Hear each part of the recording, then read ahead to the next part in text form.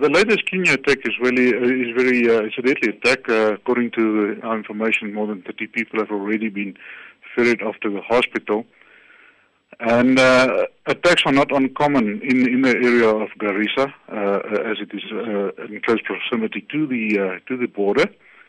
But we saw that Al-Shabaab suffered some heavy losses in the past weeks, and I think we can expect that there will be increasing attacks outside of the border in order to divert the attention from what's going on in Somalia.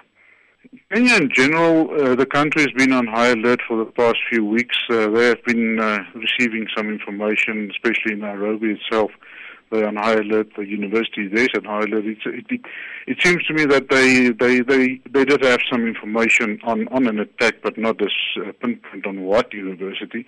So the whole country is on high alert, and they are. You can see it's a complete difference than before the Westgate attack, where there was no indication that they were trying to counter it. So it has an effect on the country because the police force is on high alert and on standby, and they are reacting to a lot of things.